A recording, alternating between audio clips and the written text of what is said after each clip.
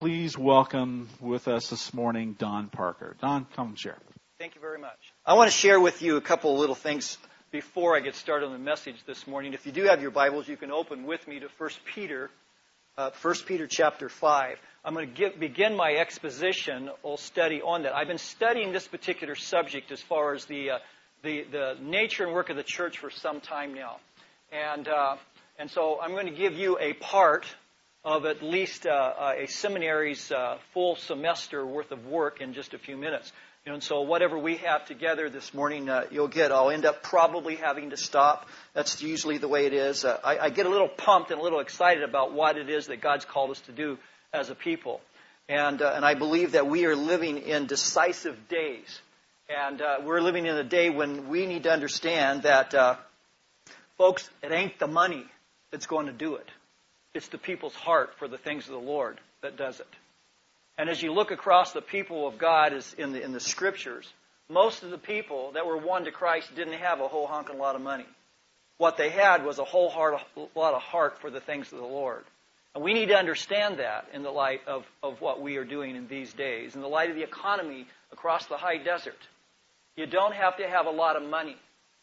The first church that I ever pastored was a poverty-stricken community with 85% Hispanic population. Another 10% of that population was illegals. And so about 5 to 12%, somewhere around that, Anglo.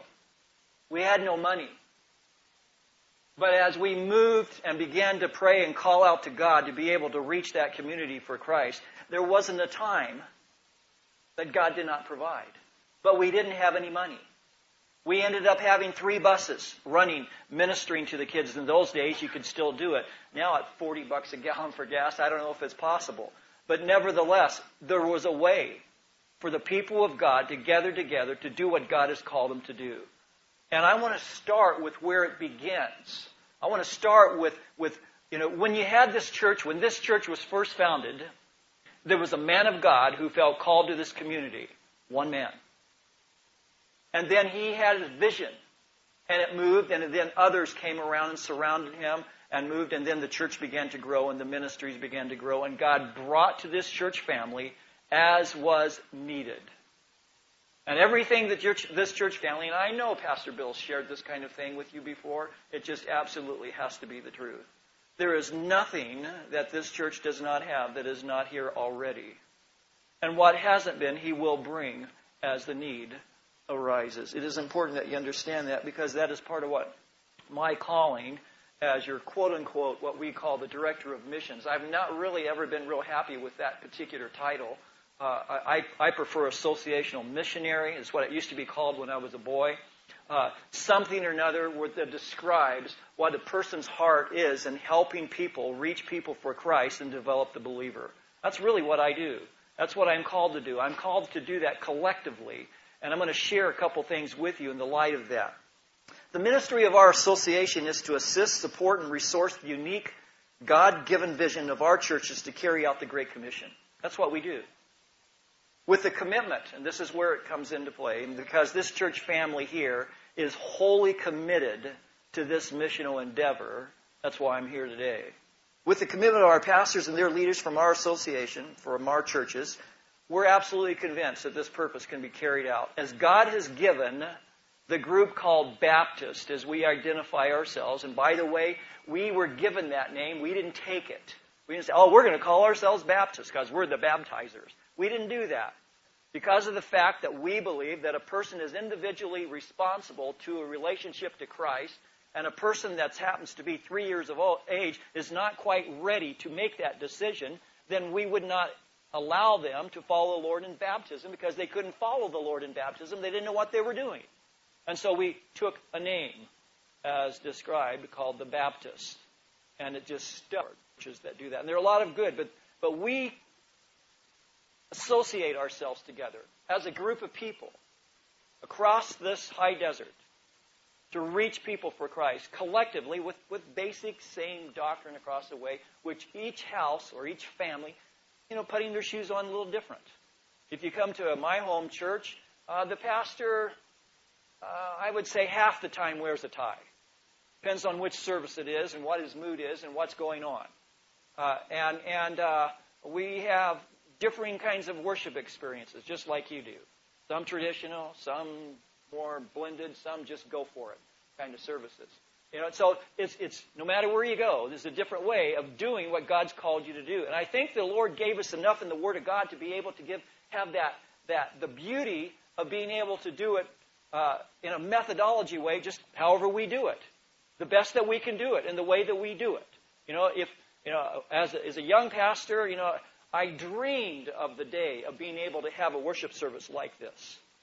Now, most of the people, if it wasn't out of a hymn book and you didn't use a piano, I never found the word piano in the Bible, by the way. Stringed instruments, but not piano. But if you didn't have a piano and an organ, well, then you just didn't have a worship service. And you had to deal with that. And my position was, love them, they will grow. Now, it's taken about 40 years of that growth to experience where there has been a transition in the life of the church so that we minister more effectively as we reach to God. Because when you worship, you're only doing one singular solitary thing, and that's giving the glory to God as you experience yourself here today, as you come here. That's what you're here to do. You're not here for a show. By the way, I didn't come with a bag of magic or a bunch of blessings for you. I just believe that if I expound upon the Word of God and the Spirit of God moves with the Word of God, then all the blessing will take place. It's just going to happen that way. And so my exposition and what I do on the Word of God is to be an encouragement to you to interact with God Himself and do what you personally are accountable for. The other thing that I'm profoundly concerned about is this church family's been strong for many, many years. I first became in tune with this church back in 1984. So I've been aware of the ministry of this church for a long time, been strong for a long time, as it's grown and grown, and it is what it is today. But not every church in our High Desert Baptist Association has the strength of this. Not every church is in a community like this, where there's other pastors that the pastors can feed off on if they need to. There are some, such as in Lone Pine or out in Bridgeport. I don't know, you ever been to Bridgeport? People been to Bridgeport? One Southern Baptist church there, one church there. He's all by himself. He's a committed follower of Christ, but he's by himself. There's a little church outside of Barstow. Used to be a dramatic church. The facilities have been condemned. The worship center has been condemned. They can't use it. The education space that they have, when you walk in, it is unbelievable the way the floors look. They're cracked because the ground's moving. The ground is moving all over the high desert, by the way. I don't know if it's down south where we're at. The ground is moving. There's cracks all over the place. In our worship, or at our church facilities, at our parking lot, the ground is cracking, and the gaps in our parking lot now are something like this. 1 year ago, they were just slight. The ground's moving. Well, in this particular little church, the whole facility's that way. And the church began to die. And there was 4 people in that particular church. And they began to cry out to God in anguish and grief. God, don't let this church die. We're the only church in this community. And this itinerant young man, he's not that old, young, but he's a lot younger than I am, so I call him a young man, came and he happened to look, and he felt called to preach, and he felt called to reach people for Christ. And he looked and he goes, look, a church building, it's dead. There's nothing here. And he looked in, and there was a Sunday, 4 people, and he happened to pick his nose inside the church, and there was 4 people sitting there. And they were crying out to God, send us somebody. Send us somebody. He walked in. He says, can I preach for you? He said, preach. And so he started to preach. But here's my point that I want to take you to. They have nothing. Their sewer went out. We helped them with their sewer. The facilities are just in total disarray. He's by himself. He has no one to help. No one with the skills to be able to do that kind of thing. Sister churches. And I believe that it's absolutely grounded in the Word of God. That sister churches come together to help sister churches so that we can do what we're called to do. And we don't get all mopey-popey because the economy is going down and say, what about us? Just when what about us begins to happen is when God begins to move in the life of the people. That's what occurs. Now, I'm going to pause for a moment. Does that make sense what I'm saying? And I haven't even started preaching or talking about what we're doing. But does it make sense? You see, we're called beyond ourselves. That's what the High Desert Baptist Association is. That's what the California Southern Baptist Convention is. That's what Southern Baptists are all about. churches helping churches so that we can reach people for Christ and help them have a full and meaningful walk with Him. That's what we're called to do. And sometimes we look out there and we see a pastor and we say, hey, we could start a little ministry here at our church and go and help them in the summertime. We've got some guys that know how to do some things with their hands. Let's go over there and do that building project for them. High Desert Baptist Church Phelan made some bonehead decisions as a church, and they put up a worship center. The only thing that they forgot to do was to tell the county they were going to put up a worship center, and they had no permits. The county comes along and says, got to take it down, sorry. And so they lost the whole facility.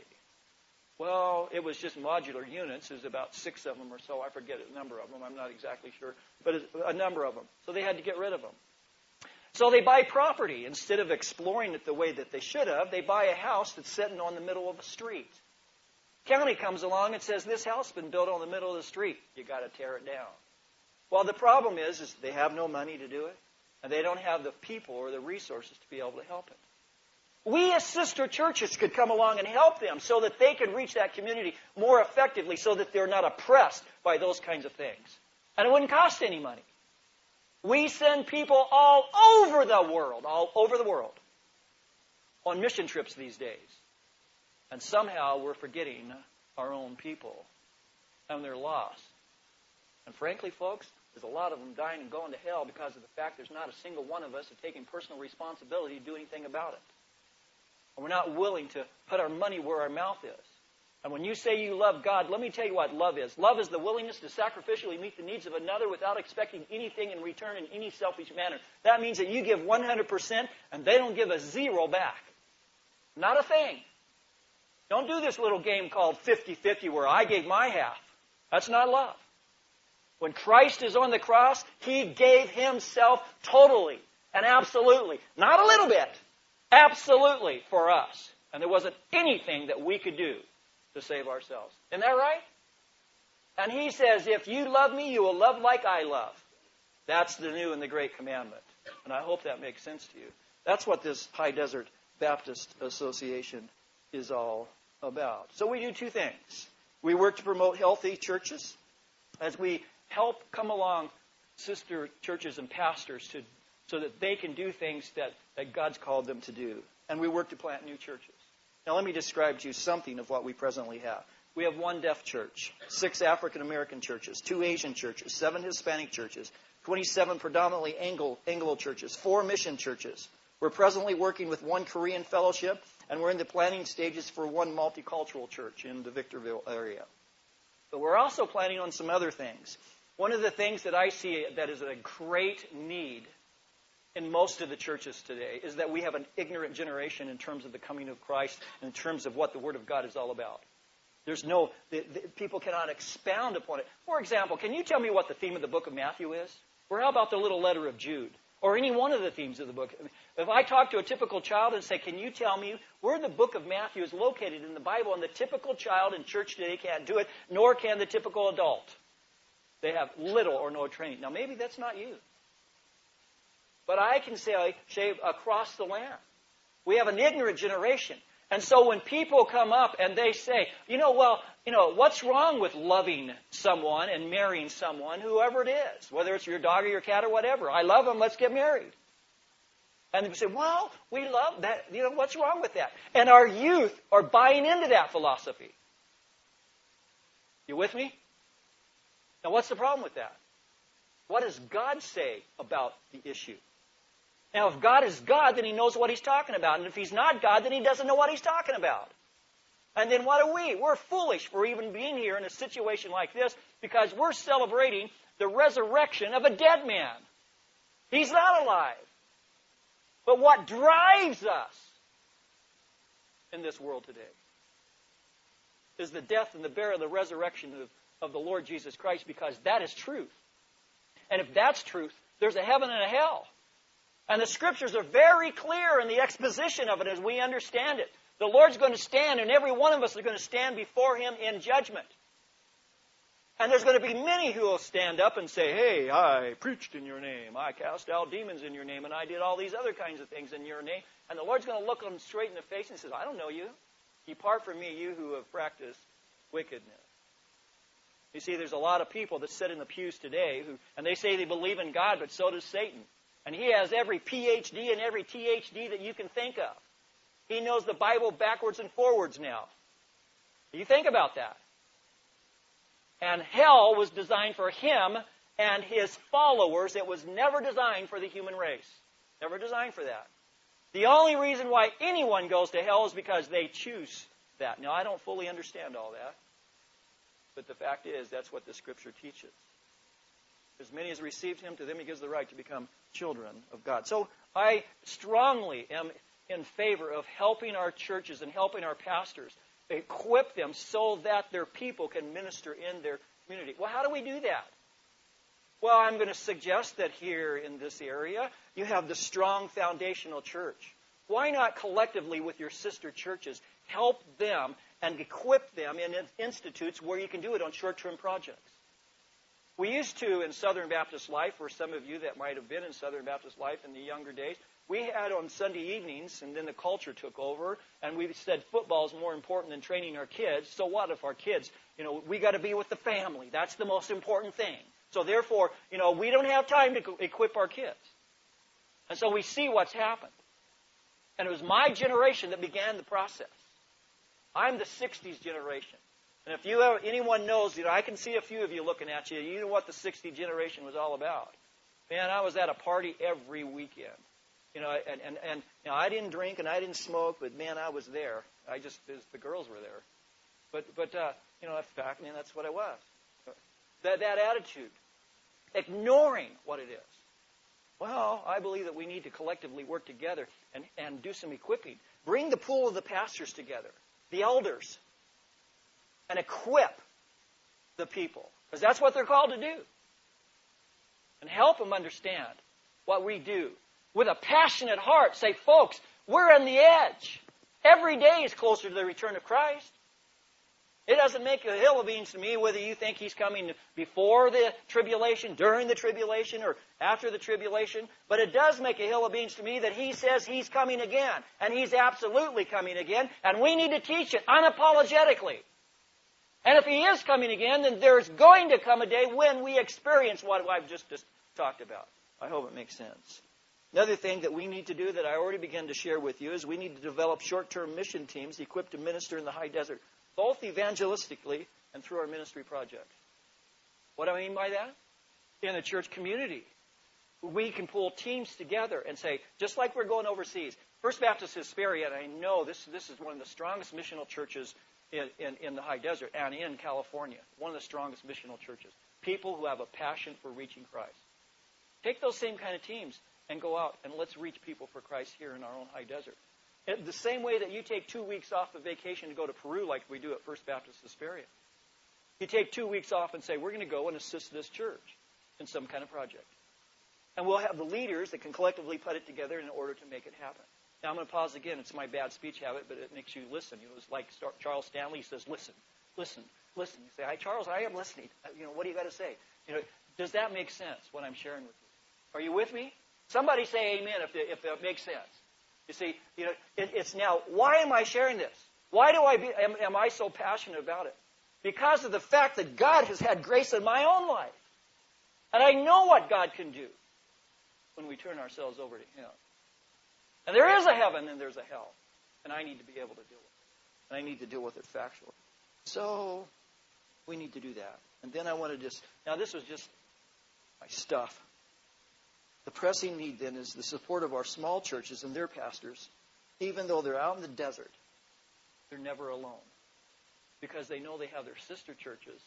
When they have a need and they make a call, we'll be there for them. I've got some pastors. One of our pastors has a PhD in psychology. He says, Don, I'll make myself available to every pastor to equip them and train them. All I need to do is provide the resource tools in order to help them so that they know how to counsel effectively and minister to their people effectively. Biblical counseling, as well as what's necessary so that they protect themselves. The law. You go out here and it's an itinerant pastor. He maybe has 1 year of college education or none at all. And he walks into a situation and he has absolutely no idea of what he's facing in the world today. and the vultures that are out there to get there. And I hope that makes sense. That's why I'm passionately committed to reaching people for Christ and helping this group of churches here in the high desert do what God's called us to do. Amen? Now, I don't have any idea because I love it. I love it. No clock, no watch to tell you what time it is to do whatever it is. I got to apologize. What time am I supposed to think? About 10:30. Okay, we got a couple minutes. We're going to take a look now at this text, and I'm going to describe for you. Again, I'm going to begin the picture to stimulate your thinking about what we're called to do as a church. Now, notice what I'm saying here. The church's calling in light of the elders and deacons' ministry. The church's calling in the light of the elders and deacons' ministry. Now, look at the text in 1 Peter chapter 5, and this is the springboard because I have a slew of text in terms of the study that I've been doing in this area. And I'm reading from the New King James translation of the Bible, just so you know how to follow along. The elders who are among you I exhort, I who am a fellow elder and a witness of the sufferings of Christ, and also a partaker of the glory that will be revealed, shepherd the flock of God, which is among you, serving as overseers, not by compulsion, but willingly, not for dishonest gain, but eagerly, nor as being lords over those entrusted to you, but being examples to the flock. And when the chief shepherd appears, you'll receive the crown of glory that does not fade away. Likewise, you younger people, submit yourselves to your elders. Yes, all of you be submissive to one another, be clothed with humility, for God resists the proud and gives grace to the humble. And that's where I'm going to stop. Now, there are a number of pictures of the church, and it's important for you to understand. There are 7 pictures of the church in the New Testament. And in order for you to have a complete understanding of what the church is all about, you need to have a good understanding of those 7 pictures of the church. And let me just describe for you what I'm talking about. In the Bible, or in the New Testament, it describes the church as the head and the body. And if we could say anything about the head and the body, there's so much going on in that body that's necessary. But one of the most important things is that we as a church needs to recognize that all the directions come from the head to the body, never from the body to the head. It's always that way. God has never, or Christ has never relinquished His authority over the church. And so therefore, as He expounded upon the Word and gave the Word, He says, here's what you do. And here's how I'm going to outline it so that you can do it. All the directions come from the head to the body. That's one picture of the church, but it's not the complete picture of the church. Another picture of the church is the vine and the branches. And in that, we see the life of the church is the mighty power of the Spirit of God moving through its branches. The life of the church is going back and forth. If you understand a little bit about viticulture, and I don't understand a whole lot about it, but I do know there's roughly around 15 to 1,800 different varieties of grapes. But in every one of them, you cannot distinguish where the life is because the life is flowing through them. And that is what the power of the Spirit of God does in the church. But that's not a complete understanding of what the church is all about. Then we have the high priest and the priesthood. And when I was a boy growing up in Southern Baptist life, that was a big teaching. And it still is a teaching. Because in that teaching is one of the things that we are all called to do, and that's to be ministers of the gospel of Christ, or priest. He's the chief priest, or the high priest, and we are the priesthood. Now here's the little ditty. Elders are called to equip the sheep to transform into individual believer priests that does ministry. Okay, now that's only a part of the picture of the church. Then we have the bride and the bridegroom. No greater love can be expressed than the love of the Lord for His church. Therefore, we love like Him, the bride and the bridegroom. We have the church as the building. As we are the stones of which He's the chief cornerstone. We're the growing holy temple of God secured by our chief cornerstone. We're the growing temple. The holy temple. We're the temple. You're the temple. I was reminded one time, I was standing outside in front of my church building one time. This guy was smoking a stogie, and it's a nice smelling stogie. And the other guy had a pipe, and a couple of them had their smokes in their hand. And we looked, and we were talking, and I said, well, it's time for worship service. And so he said, oh, well, I need to put out my cigar, and I need to put out my cigarette. I said, well, what do you need to do that for? He said, well, we're going to go into the temple. And I paused and I thought for a second. And I said, I'm going to get myself in trouble here, but I'm going to do this anyway. I said it real nice. I said, didn't you know that you're the temple? We're just going into the place where the people meet, the house. That's all it is. It's a house where the temple goes into. We're the temple. Changes the whole attitude of how we look at it. Then we're the family, the household of God. Now here's a little ditty on this. If you'll go through Scriptures, one of the most amazing things to me is that the Scriptures nowhere ever calls us adults of God. Never does. It only calls us children. We are His children, not His adults. He's the Father. He oversees the family. And He has said, here's how I'm going to take care of the family.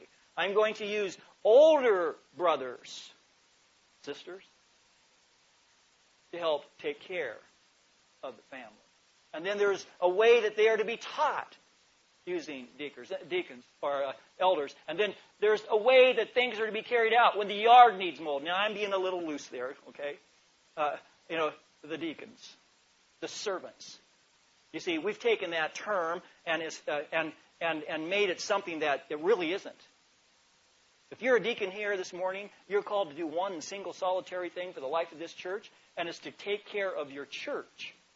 Deacons are different than someone that just has a gift of helps. Gift of helps, the person is, man, they'll help you, and they'll help you anytime, and boy, they're good at helping people, but sometimes they have to be asked. But the same word described for a deacon never has to be asked. They see a need, and they go for it.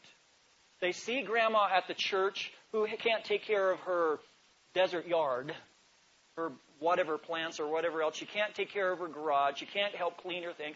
And they go, hey, guys, we need to go over there and help clean her house. Well, I don't do that. I go to meetings. That's all I do. Discuss what's going on in the church, and then that's all we do. That's not what you're called to do. Not according to the Scriptures. I did an etymological study of the word deacon or servant, and I found that the word bondservant or slave goes all the way through the Scriptures. And the essence of that calling was on one and singular solitary thing as far as deacons are concerned, and that's on their high character. Other than that, they just are servants of the church. They're slaves of the church. A bondservant was one who willingly made himself a slave to another. Willingly.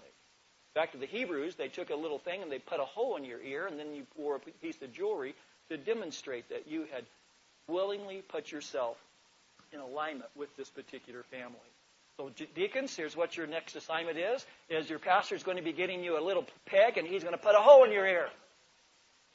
Because you've willingly put yourself into that calling. And then there's the shepherd and the sheep. And you notice, and this is what our passage of Scripture deals with in this morning in this particular light. The shepherd, the chief shepherd, has assigned the under-shepherds to feed and take care of the flock. And the sheep, folks, need a whole hunkin' lot of help. Not a little bit of help, but a whole hunkin' lot of help. And I'm going to stop on this, but I want to describe for you a little bit about sheep and why the necessity for the elders to shepherd.